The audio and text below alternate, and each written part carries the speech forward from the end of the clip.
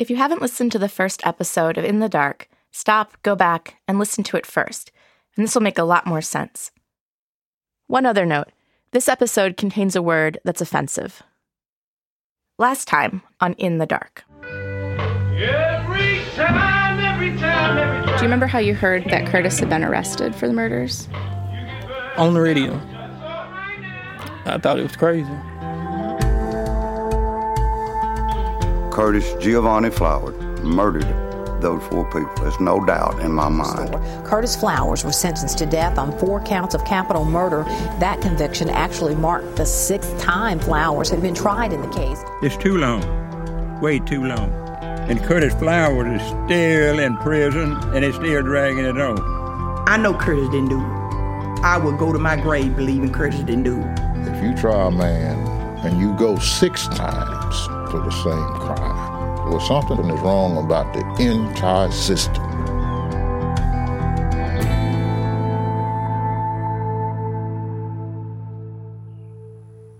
On the west side of Winona, in the middle of a neighborhood with lots of houses close together, there's what looks like an abandoned parking lot. It's nearly a block long, it's overgrown, the grass isn't mowed. It's the kind of place you might drive by and never give a second thought. But if you slowed down and looked more closely, you'd notice a row of bricks poking out of the grass along the edge of the lot, and a set of concrete steps that lead nowhere. If you got out of your car and walked onto the lot and headed all the way to the back, you'd find an old desk overturned in the grass. You'd see that someone had taken a silver marker and written the words, "Merry Christmas." This abandoned lot used to be a school. Back in the 1960s, it was an all-black school, and it was in a black neighborhood. But in 1970, the federal government ordered the city of Winona to integrate its schools, and white and black students started to go to school here together. But then, 4 years later, on the night before Valentine's Day, after all the students and teachers had left, a fire broke out. The flames lit up the sky, and people could smell the smoke for miles. Within hours, the entire block-long brick building had burned to the ground. Nearly everyone I talked to about the fire, black and white, told me they think it was arson and that it was related to integration. Right next to the field where the school used to be, there's a small white house with a porch on the side. This is the house where Curtis Flowers' parents live. Hello. Lola and Archie Flowers have been married for 54 years. Everything in their house is just so. The dining room table is set perfectly with cloth napkins. In the living room, there's a curved tan velvet couch with fringe on the bottom and a matching ottoman. Lola and Archie are both retired, and although they have 5 other children and many grandchildren, they have devoted most of their time in the past 21 years to their son, Curtis. Curtis's parents talk on the phone with him almost every day. They regularly make the 80-minute drive each way to Parchman Prison. Every 2 weeks we go. Okay. We see him the first and third Tuesday each month. We don't miss a visit. Can you bring him anything? Okay. When you get through getting suched and everything, every time you go, you might well just leave your clothes off and go on over there.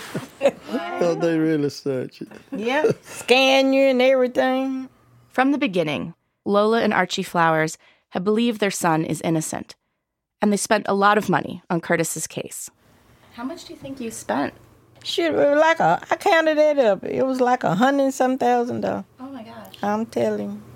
How did you afford it? I used to work 3 jobs a day. Oh my gosh. He was working double twice. And then after that, we went and borrowed some from the bank and everything to pay for the next lawyers and stuff. We had some money then, but we don't have it now. Over the past 21 years and 6 trials, Curtis Flowers has had every archetype of lawyer. The father-son legal team, the high-profile black nationalist attorney, the dedicated public defenders. When I met his parents, Lola and Archie, last summer, Curtis's case had been taken on for free by a new team of lawyers from the Innocence Project and a high-powered East Coast law firm. Lola was feeling optimistic for the first time in a while.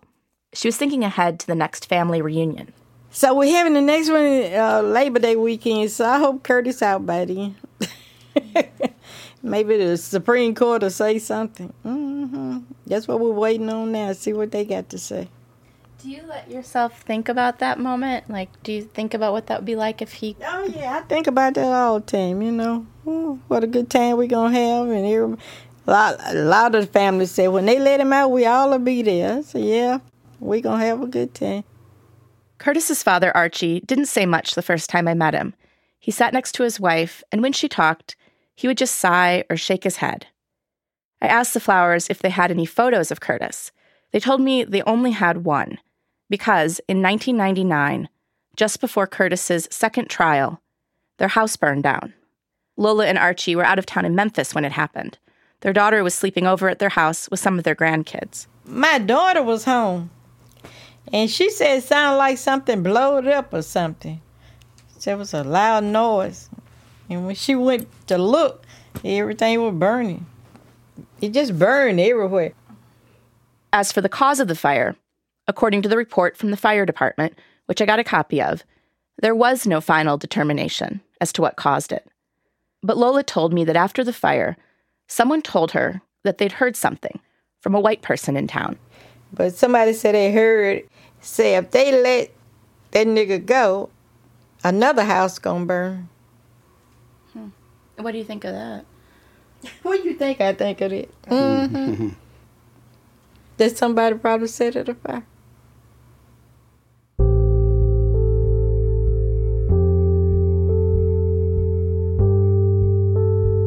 Many years ago, around the time of the first trial, Curtis's friends and family tried to organize people in town to help Curtis. I went with our producer, Samara, to talk to some of the people who were involved in it. Pastor Jimmy Forrest and his wife, Rosie. Hi, are you Reverend Forrest? Pastor Forrest had had a stroke the previous year, so Rosie did most of the talking. But what we was trying to do was, family-wide, just try to see if we need to raise money, get lawyers, find him a lawyer, or do we need to, we were just going to talk about and find out what it is that we can do to help Curtis. Just be there for him. Rosie said her husband Jimmy took the lead back then on organizing a community meeting. Rosie told me that it felt like there was some momentum there, like they could really get something going. But then one day, before the meeting had happened, a woman came into the salon where Rosie worked. A black woman whom Rosie refused to name. And this woman told Rosie that she'd been asked to deliver a message to her husband Jimmy from the white side of town. The message was brief. He needs to relax. He needs to relax, cool off. Who is the message from? We don't know exactly, but we didn't want our house burned or anything to happen to our family. And so did you still have the meeting? Do we do it? No. We didn't. Everybody just disappeared. We had planned to get together and talk about it. Nobody. So we just didn't do anything else. We backed off. Because it sounded like it's a threat, right, that you received? It was. It was a threat. If you had been here, matter of fact, if I knew enough about the law system or lawyers or whatever, I would have investigated that incident. I would have tried to follow that up, but I didn't know enough. We don't have, the bad part about it, can't prove none of this stuff. Had you heard of things like that happening in Winona before? I have. So that's what put the fear.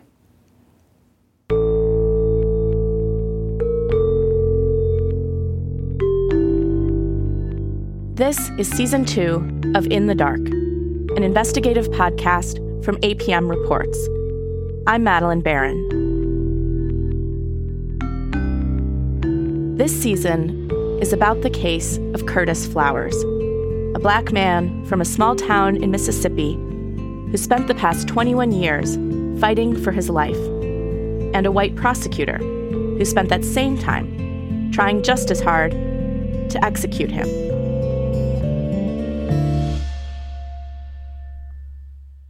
I was in Mississippi to find out what was going on in the case of Curtis Flowers, to find out why the prosecutor, Doug Evans, had tried the case 6 times. I decided to start out my reporting by looking at the evidence that Doug Evans presented to the jurors in those 6 trials. The way I saw it, the case against Curtis Flowers really came down to 3 main things. The route he said Curtis walked the morning of the murders, the gun he said Curtis used to murder the 4 people at the store, and the confessions he said that Curtis made to his cellmates. The route, the gun, the confessions. I decided to start with the route. I went with our producer, Natalie, to check it out for ourselves. Okay, so we are standing in front of Curtis Flowers' house where he was living in 1996, and what we're about to do is walk the route that the state says Curtis walked that day. And it's like 7 o'clock in the morning. Yeah, so it's about the time that he would have started out, according to the state. Okay, so let's start walking. To our right, basically.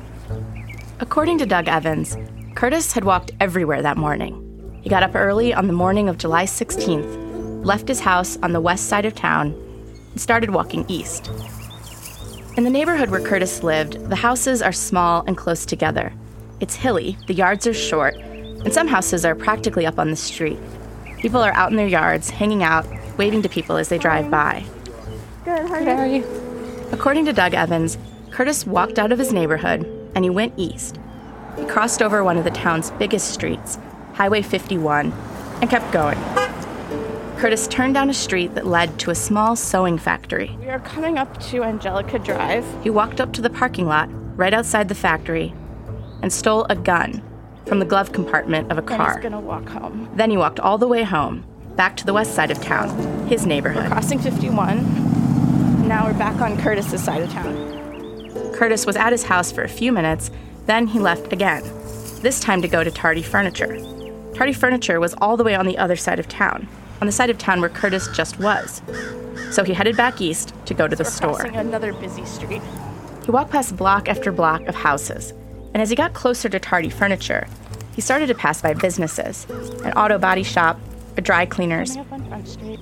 He arrived at Tardy Furniture, walked inside, and killed all 4 people there. Then he walked out the front door and headed west to go back home.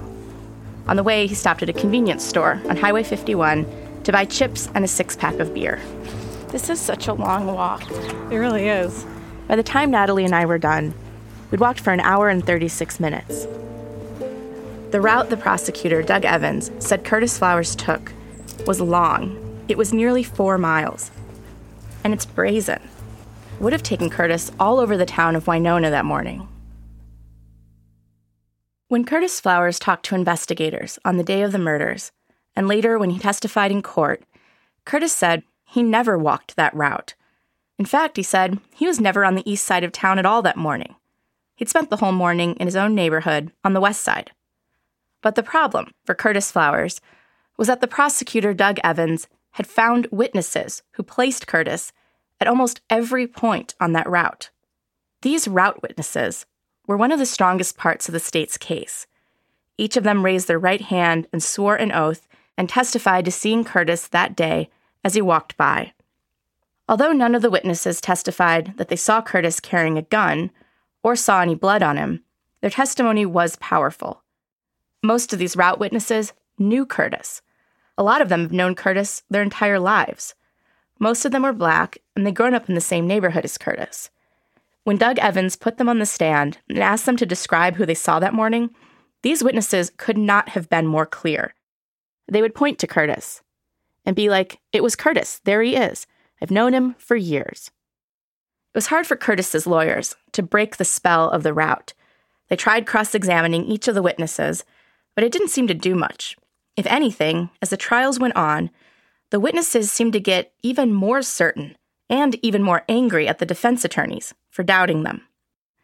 It was easy to see how a jury would be convinced by these route witnesses.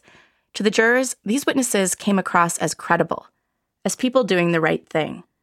Doug Evans told them that what the witnesses said, all their individual stories, it all fit together. It made sense as one story, one route, a clear, convincing story about a man walking to commit murder. But there was something I found odd about this route and about these witnesses. I managed to track down the original statements that the route witnesses gave to law enforcement. There were at least 12 witnesses who'd given statements about seeing Curtis Flowers walking on the day of the murders. Most of them had testified at trial.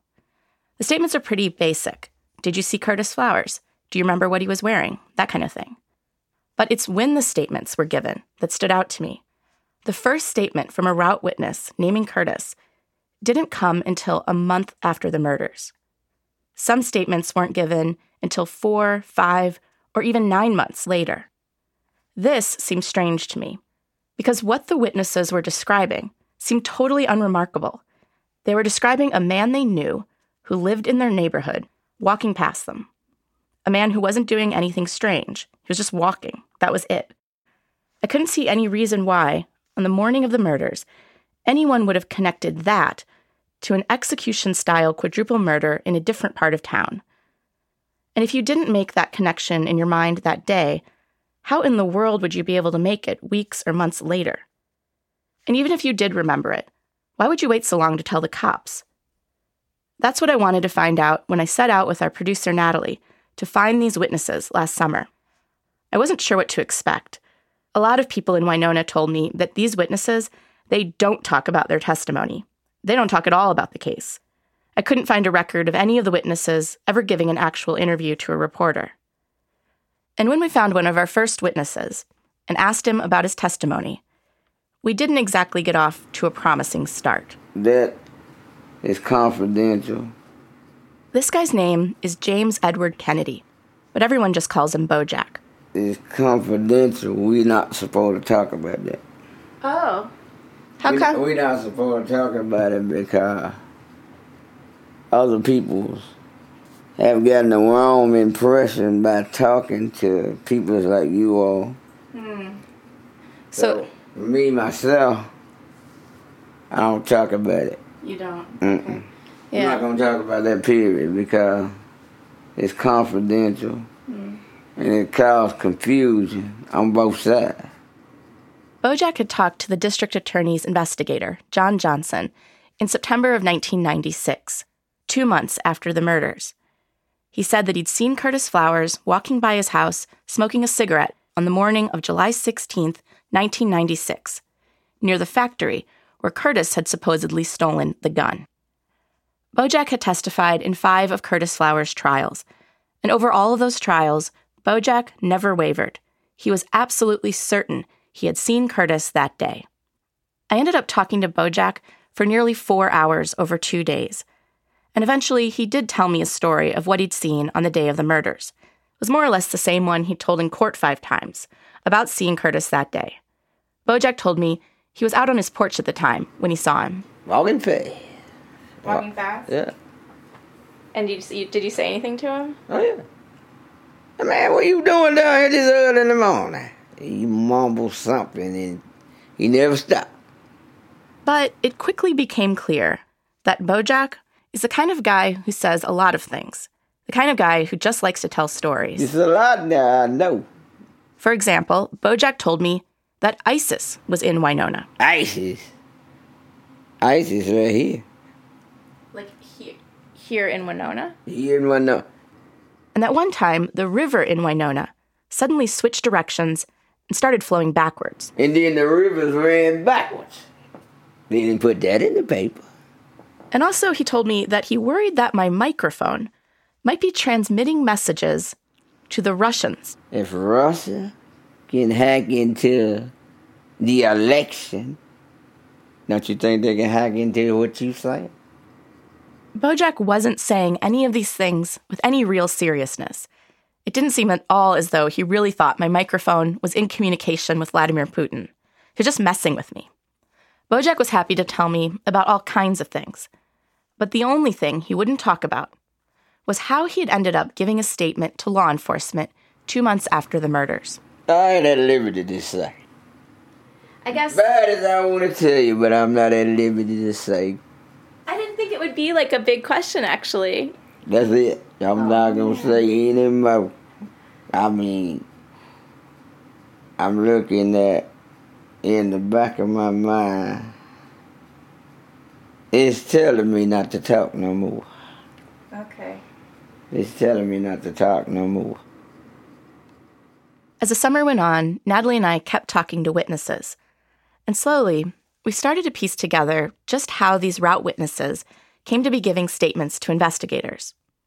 And it turned out it wasn't like they just picked up the phone and called the cops to report what they'd seen. In the Curtis Flowers case, it worked the other way. Hi, how are you doing? All right. I'm Mary. Y'all Oh, with me? yeah. I talked to a route witness named Mary Jeanette Fleming, who told me that how she got involved in this 21-year-long death penalty case isn't entirely clear to her. She said that one day, about 7 months after the murders, she was working her shift at McDonald's when in walked the police chief of Winona. He came up to McDonald's and told me to come to the police station. And I asked him what was going on. I thought something had happened to one of my kids, and he never did tell me so of it anyway. You were worried something was up with your kids? He just said he wanted to talk to me at the station that day. Yeah. Mary Jeanette asked her boss if she could leave work right then in the middle of her shift, and he said okay. And then she drove herself down to the Winona police station. She said she still didn't know what it was about. And then she ended up in a room with an investigator. So when I got there, he brought that up about the flower case. And so did they ask you, did you see Curtis the day of the murders? Or? Yes, ma'am. That's what he asked me. Mary Jeanette said she told the investigator that she remembered seeing Curtis walking past her on the sidewalk on the morning of the murders 7 months earlier. So I just, told him I had seen him that morning. I didn't want no parts of it anyway. Mary Jeanette Fleming has had to testify at every trial that Curtis Flowers has had for 21 years. She said that all of this has turned her family against her. She said her family believes Curtis is innocent and that they think she went to the police with a made-up story so that she could get the $30,000 reward that had been offered in the case. My own folk was against me, telling me I was lying to get money and stuff like that.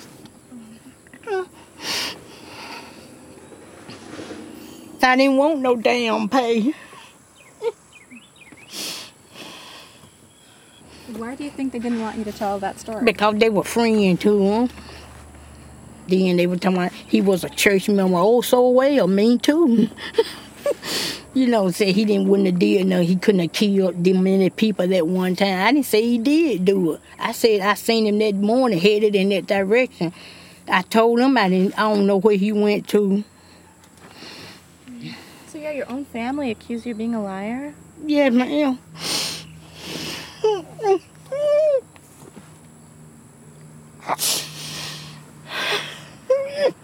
That mean I got shook on that stuff.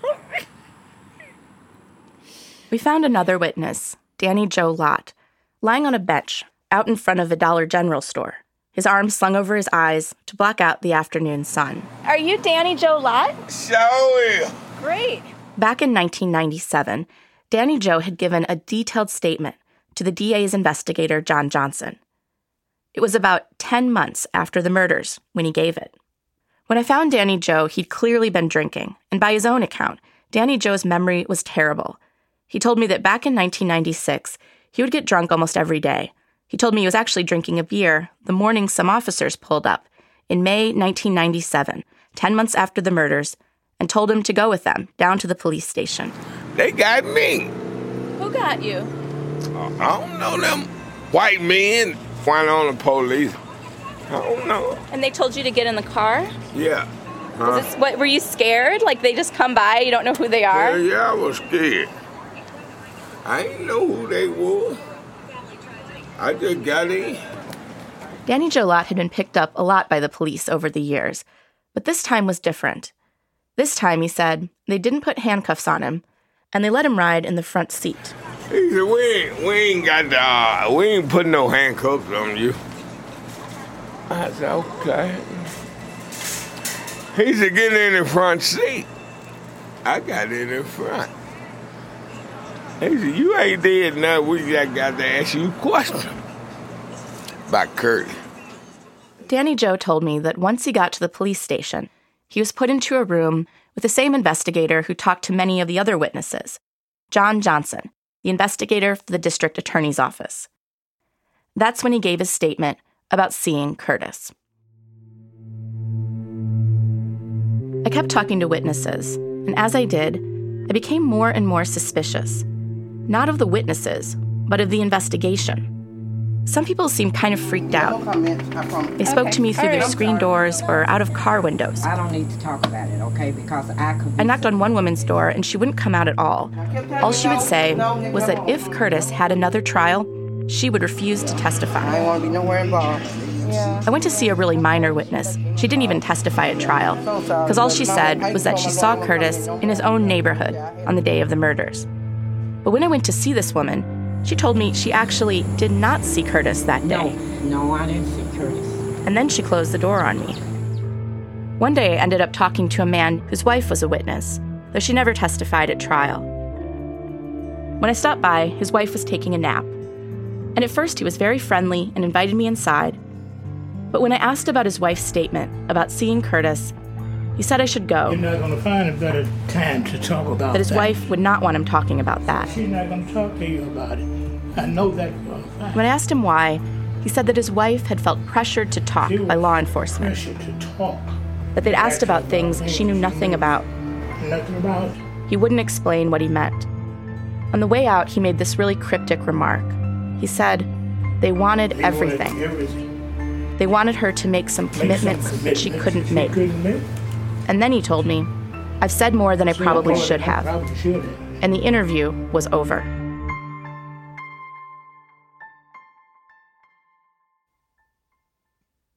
And then one day, I met a witness named Ed McChristian. That's after the break. Ed McChristian lives in a neat one-story brick house. As I walked up, an air conditioner was blasting in the window. Can we sit down for a sec? Do you mind? It's just so hot. Ed McChristian was wearing blue jeans and a t-shirt that became more and more soaked with sweat as we sat in lawn chairs on a little strip of concrete in front of his house. He held a little blue washcloth in his right hand, and every minute or so he would raise it to his head to wipe off the sweat that streamed down it. And then he would neatly fold the blue washcloth and press it down on his jeans to dry it off. I asked Ed McChristian all my usual questions. He told me how he saw Curtis Flowers walking by his house on the day of the murders. He told me he did not get in touch with law enforcement to tell them about this, that law enforcement got in touch with him, that he gave a statement to John Johnson at the police station.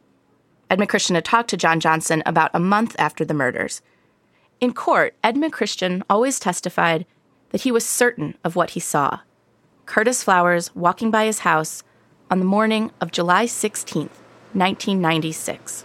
He just passed just like that. I never gave him a thought. I mean, you don't know nothing done happened, so I just looked up and seen who he was and recognized him. That was it. How certain are you that it was that morning that you saw Curtis? I wasn't even really stood. They even had more about it than I did. I wasn't even really sure. They had more about it than I did. What did that mean? And then Ed McChristian told me how it came to be that he gave such a detailed statement about seeing Curtis Flowers on July 16th, 1996.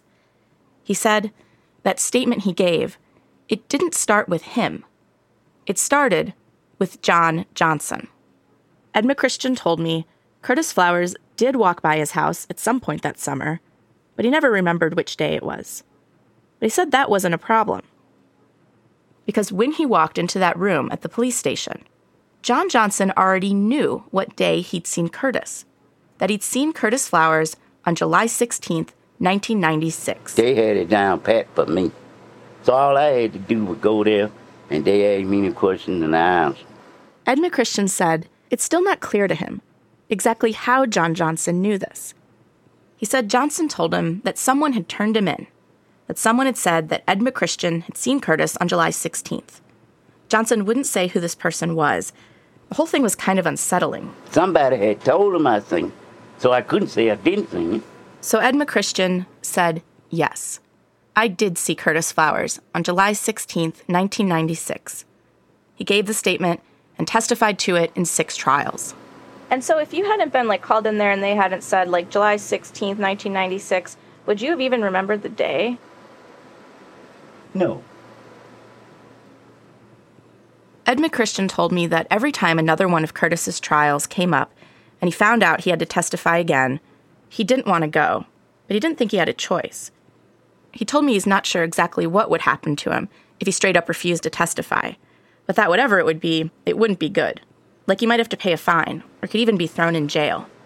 All they did every time, they'll subpoena me. Every time. So you didn't have a choice? Every time I get a subpoena. Did you ever say, like, I'm not doing this? You don't know how bad I wanted to. No, I never did say it, but I sure wanted to. It don't do no good. We had talked to almost all the witnesses on the route that the prosecutor, Doug Evans, said Curtis had walked on the morning of the murders. I had just 2 witnesses left, and the story that these 2 witnesses told was critically important to the state's case against Curtis. Their names were Roy Harris and Clemmy Fleming. They didn't talk to law enforcement until about 9 months after the murders. Clemmy and Roy gave separate statements to John Johnson, but what they told him was more or less the same story. Clemmy and Roy said they were in a car together on the morning of the murders. Roy was driving, Clemmy was in the passenger seat. Clemmy had asked Roy to give her a ride to Tardy Furniture to pay her furniture bill. Roy and Clemmy pulled up outside the store. It was right around the time of the murders. But Clemmy decided not to get out of the car, because even though she had driven all the way down here, she later explained she wasn't feeling well because she was 5 months pregnant. They left, and as they drove around the corner and got about a block or 2 away from Tardy Furniture, they spotted a man up ahead, running across a field, running west, like he was running away from the direction of downtown. Clemmy recognized him right away. It was her neighbor, Curtis Flowers. She pointed him out to Roy, but Roy didn't know him. They didn't talk to Curtis. They couldn't remember what clothes he was wearing or what kind of shoes. They didn't describe seeing any blood on him or seeing a gun. But what they did see was bad enough. Curtis Flowers, running west around the time of the murders, just a block or 2 from Tardy Furniture. Clemmy and Roy both testified in the first trial. But almost as soon as that first trial ended, the story of Clemmy and Roy began to fall apart. Last summer, I went with our producer, Samara, to find Roy Harris. He lives in a little town about a half hour from Winona. Roy didn't have a listed phone number, and we couldn't find anyone who had an address for him. So we just started stopping into gas stations and truck stops, asking if anyone knew him. Do you happen to know where Roy Harris lives? I have no idea. Okay. All right. Roy Harris lives? Who now? Roy Harris? Roy Harris. Yep. I can't place. Okay. Do you happen to know where Roy Harris lives? No? Okay. Finally, we stopped into a cafe and asked the ladies working the lunch buffet if they knew where to find him. How y'all doing? Good. How are you? All right. Actually, we're trying to meet with a man named Roy Harris, but we can't figure out where he lives. That ain't him? Oh, is that him there? The cashier pointed to an older man sitting at a table with a woman. They were eating lunch. It was Roy Harris and his girlfriend, Joanne Young. I don't want to interrupt your lunch. Come on, sit down. We through. Nice to meet you. Hi. My name is Joanne. Hi, I'm Madeline. Joanne told us that talking with Roy wasn't going to be easy because Roy was almost entirely deaf. He lost most of his hearing when he was a teenager, and a tractor ran over his head. He didn't know sign language. He didn't use a hearing aid. We made plans to meet up with them a few days later at Joanne's house. Come on in. Y'all would have had no trouble finding. No, not at all. Joanne was wearing a long flowing skirt and red lipstick. Roy was wearing a baseball cap, a t-shirt, and jeans. We sat down at Joanne's kitchen table, and right away, Joanne took charge of the interview. He can hear the words, but he can't make it out what it is. So you can hear that someone is talking. Right. But what it is. What it is, he don't. He can read your lips. My lips, he can read me good. Yeah. That's why it's good to have you here. Really. Roy, she gonna ask you some questions. I know. Thanks. Roy Harris told me that the morning of the murders, he did see a man running across the street a block or 2 from Tardy Furniture. But he also told me that when he saw that man, it was much earlier in the morning, and that he was alone in the car. Clemmy wasn't with him. Roy said he didn't take Clemmy for a ride until later that morning, after he'd seen the man. And that when he was in the car with Clemmy, they didn't see anyone running. But she ain't seen nobody running. The only time I seen somebody running is when I was by myself. She wasn't with me when I seen the fella run. And when I took her, we ain't seen nobody running. 9 months or so after the murders, law enforcement told Roy Harris they wanted to talk to him. Roy didn't know how they'd found him. Figures that somehow, someone must have told someone about the man he'd seen running. Roy said he went down to the police station, and just like so many of the other witnesses, he ended up in a room with John Johnson, the investigator for the district attorney's office. So, what did he say when you met? What did he say when y'all met? When he took you to the police station, what did he say to you? He showed me Curtis Flower picture, like a school picture. Oh. And how many photos did they show you? How many pictures did they show you? Just one. Just one. Mr. Flower picture. He asked me, was that the fella I seen running? I told him no. I told him that wasn't the fella. Roy Harris said that John Johnson pushed him on this point. Wasn't it Curtis Flowers he saw? And wasn't Roy in the car with Clemmy when they saw the man? And so he kept on. He trying to make me, say that, she with me, but I told him she wasn't. So he kept questioning you? Kept on. And I didn't want to agree with it. But eventually, Roy said, he broke down and told John Johnson, fine, I saw Curtis Flowers with Clemmy on the morning of the murders. Roy said he did it because he wanted to get out of there. He just wanted it to be over. I sort of afraid of Johnson. Why were you afraid of Johnson? Afraid you're going to have somebody do something to me or something like that, because he was trying to get me all messed up anyway, so. Oh, okay. What did you think he might do? What would you think he might do? I don't know, anything. Ain't no telling what. But you was afraid of him? Yeah, because he knew I couldn't hear good, and he was trying to get me in trouble.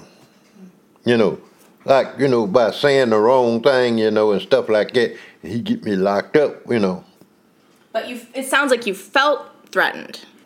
Yeah, I did. I sure did. I tried to talk to John Johnson about this, but he did not respond to my request for an interview. Roy testified in the first trial that he and Clemmy saw Curtis that day. But after that first trial, Roy Harris went to Curtis's lawyers and told them that the testimony he'd given was not true. After Roy Harris recanted his testimony, the prosecutor, Doug Evans, had a problem. The story of Roy and Clemmy had been one of the strongest pieces of evidence about Curtis's route at the first trial. Now, that story was falling apart. If Clemmy also changed her story, that would be even worse. If that happened, Doug Evans would no longer have a story of Curtis running away from downtown. All he would have would be some stories of Curtis walking around. And so, after Roy changed his story, Doug Evans' investigator, John Johnson, moved to lock down Clemmy's story. Okay, this thing's recording. Clemmy, for the sake of the record, my name is John Johnson. I managed to track down the video that John Johnson took of Clemmy Fleming after Roy had recanted. Today's date is February the 8th, 1999. We're in the district attorney's office in Winona, Mississippi. And we've asked you to come in and make another statement to us concerning... Clemmy looks young in the video. She's just 22 then. She's barely talking above a whisper. She's wearing white spandexy shorts and a long-sleeve striped polo shirt.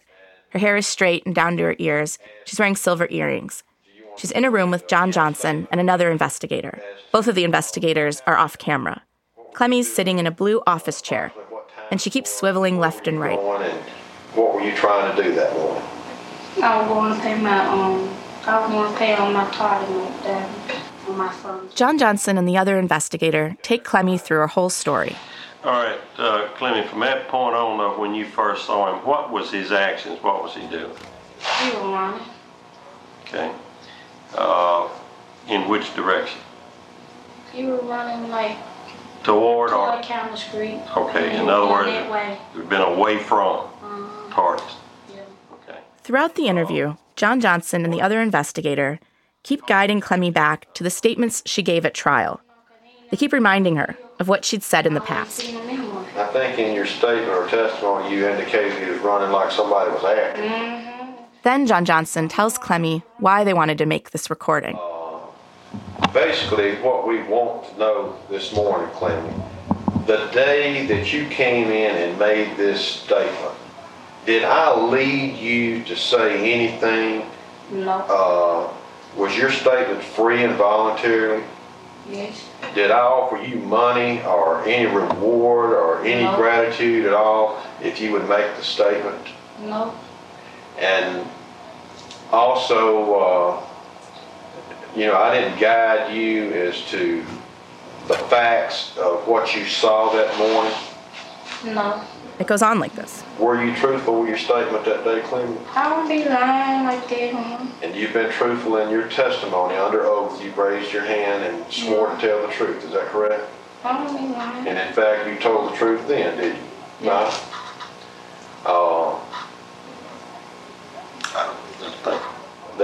I think that's all that we need. Clemmy, we just want to record the fact that, you told the truth, that we hadn't guided you as to what to say, that your statement's free and voluntary, and that, you have not backed away from being truthful with us. Yeah. And thank you very much. That will conclude the statement. I've talked to a lot of people who know Clemmy, her friends, her family, and they all said that despite what Clemmy has told law enforcement, and despite Clemmy's testimony in all 6 trials, they do not believe that she actually saw Curtis that day. I talked to Clemmy's sister, Mary Ella, who told me that Clemmy couldn't have seen Curtis Flowers on the day of the murders, because, she said, Clemmy was with her the whole day. She said she remembers it because that morning she and Clemmy had planned to go down to Tardy Furniture together so that Clemmy could pay her furniture bill. But while they were getting ready to leave, someone came by Mary Ella's house and told them that there had been a shooting at Tardy Furniture. Mary Ella said she and Clemmy went to the crime scene together to check it out. And when we got down there, they had it all taped off. And I told Clemmy, I said, I'm glad we didn't go down there because we probably would have been, caught up in there. And she said, sure would have. Mary Ella didn't find out that Clemmy had given a statement to law enforcement until the first trial. Mary Ella wasn't at the trial. It was being held in Tupelo, about 100 miles away. But someone passed along word to Mary Ella that her sister Clemmy was up there on the stand, testifying under oath that she saw Curtis on the morning of the murders. Mary Ella's first reaction was to race to the courthouse to tell the jurors exactly what she told me, that Clemmy's story couldn't possibly be true. But by the time she got there, the trial was almost over, and the defense decided not to try to call her as a last-minute witness. Mary Ella did end up testifying for Curtis's defense in the second trial. And it was like they were using me and Clemmy against one of us. It was like Clemmy word against mine, and Clemmy won. I went to talk to one of Clemmy's best friends from back then, her cousin, a woman named Latarsha Blissett. Latarsha and Clemmy still live just a block apart. Latarsha lives in a trailer with her husband. It's in the backyard behind her mother's house. Latarsha said she remains convinced that Clemmy made up the story, and that she did it because she felt pressured by law enforcement, and because she thought she might be able to get some money. And Latarsha said the reason she thinks this is because of what happened to her. Back in 1996, Latarsha was 19 years old, and she said she was at high school one day when the cops showed up and told her she needed to come with them. I was scared, but it was the police, so I'm finna go. I know I ain't did nothing wrong because I don't never do nothing to get in no trouble. But I don't know, I just went.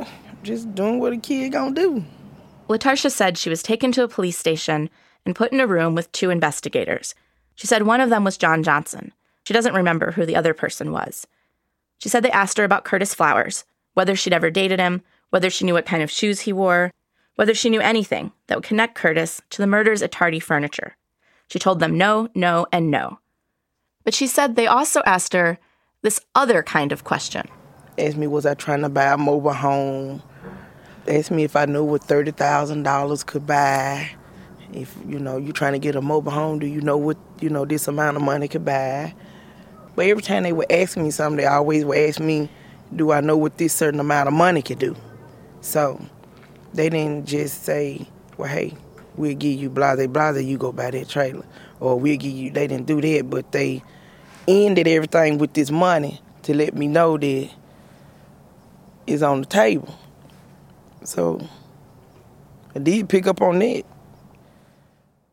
LaTarsha said that although the investigators implied that she could get money, they never actually said that if she connected Curtis to the crime, she would get a reward. LaTarsha said she didn't tell them anything because she didn't know anything. But when she found out that her cousin Clemmy had talked to law enforcement and that Clemmy had told them that she'd seen Curtis that day, LaTarsha did not believe Clemmy's story. Not at all. It was time to go talk to Clemmy. Natalie and I went to see her late one afternoon. Clemmy is now 42. She still lives in her childhood home in Winona. It's a small one-story house, about a block from where Curtis grew up.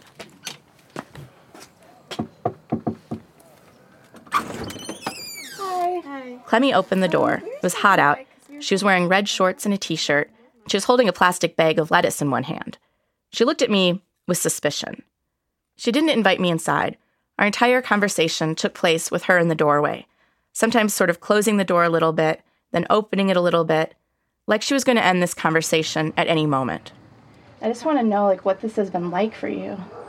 I don't like it. Every time you look up somebody saying negative stuff and say I lied and why did I lie on him and I got him killed, I'm about to get killed and all kind of negative stuff. I don't like it. Clemmy told me more or less the same story that she testified to in court about seeing Curtis running away from the downtown on the morning of the murders, although some of the details had changed. Clemmy told me she never wanted to get involved in the investigation in the first place. She told me that she would have never come forward by herself, and that the only reason she talked to investigators is because someone overheard her talking about it at work and turned her in. Why didn't you want to tell anybody about it, do you think? I didn't know I was going to get this, this serious and I had to go to court and, and people criticize you and all that. How important do you even think what it is that you have to say is? I don't know. Yeah. I ain't the only one testified. He had other people testify. Yeah. So. Do you have a sense of, who's the most important witness? No. Yeah. Who you think? I think you're placing him the closest to the store. So, I don't know. Yeah. When I tried to ask Clemmy more questions about her testimony and what she saw, she got annoyed. So then, what happened after that? I don't know. You didn't read it in the paper. Well, I know you done seen my statements and stuff, because I done testified when I had 3 and when I've been all over the world with that stuff. I just wished it to die. I hate it happen, and I ain't gonna let nobody criticize me. Back then, I let you just do anything and everything to me. I ain't gonna do it no more. I ain't gonna let nobody just walk up and slap me. So that just I ain't gonna let nobody just criticize me. So I just wish that it shouldn't happen. I hate my name in. I don't like it. And I just want to live a normal life. I don't care nothing about. I hate it happen. I told Clemmy what I'd heard from her friends and family, how they thought her story about seeing Curtis wasn't true, and how a lot of them figured that she'd been pressured by law enforcement into saying it. Clemmy said all those people had it wrong. She told me that her story is the truth. But she also told me that even if her story wasn't true, coming forward now and saying that probably wouldn't help Curtis's case anyway. It ain't gonna help nothing. If I did say it, it wasn't gonna help nothing, because you got other people testifying saying they seen him. So what would my testify help? I think a great deal. So what they want me to do, tell the lie, say I didn't see him? I seen him, it ain't like I can't erase it and make it go away. It happened. That's the truth. So now you know the truth. What do you think you'll do if there's a 7th trial? Yeah, I ain't gonna be in it. I don't care nothing about this stuff. I just wish it to go away. And I ain't gonna go to now. You're not gonna do it? I don't want to. Nobody gonna force me. I ain't gonna do it. Clemmy wouldn't tell me exactly why she would refuse to testify if she was called for another trial. and she wouldn't answer any more questions. I was at the end of the route. By the time I was done, I talked to every person who's still alive who testified about seeing Curtis Flowers on the morning of the murders. And after having done all that, I thought back on how Doug Evans had presented these witnesses to the jurors, how he'd described them as reliable, credible, as people with excellent memories, people with no reason to lie. I thought about how Doug Evans had emphasized how many witnesses there were, and how their stories of seeing Curtis all fit together. It was supposed to be damning evidence, and at trial, it certainly was. It helped lead jurors to convict Curtis and sentence him to death. When I look at it now, I agree with the prosecutor, Doug Evans, that all these witnesses do add up to solid evidence, but not evidence that Curtis Flowers walked around town that morning. Instead, when I look at all these witnesses, all these people I'd spent so much time with, I see evidence of a different kind. Evidence that law enforcement was willing to rely on testimony from people who couldn't plausibly remember what they saw in any kind of detail. Evidence that law enforcement was willing to pressure people. And evidence that so many of these people were just plain scared. So yes, these witnesses were evidence, but not the kind of evidence the jury had ever heard. Coming up next time on In the Dark. You don't want to walk in the grass near here. Oh no? No. What's there? All kind of snakes in the grass. Snakes. There's a lot more information about these route witnesses, and how some of their accounts contradict each other, how their testimony has changed over the 6 trials. It's way more than we could ever get into even 5 episodes of this podcast, but it's worth checking out. We have it all on our website, inthedarkpodcast.org. In the Dark is reported and produced by me, Madeline Barron, senior producer Samara Freemark, producer Natalie Jablonski, associate producer Raymond Tungakar, and reporters Parker Yesko and Will Kraft. In the Dark is edited by Catherine Winter. Web editors are Dave Mann and Andy Cruz. The editor-in-chief of APM Reports is Chris Worthington. Original music by Gary Meister and Johnny Vince Evans. This episode was mixed by Veronica Rodriguez and Corey Schruppel.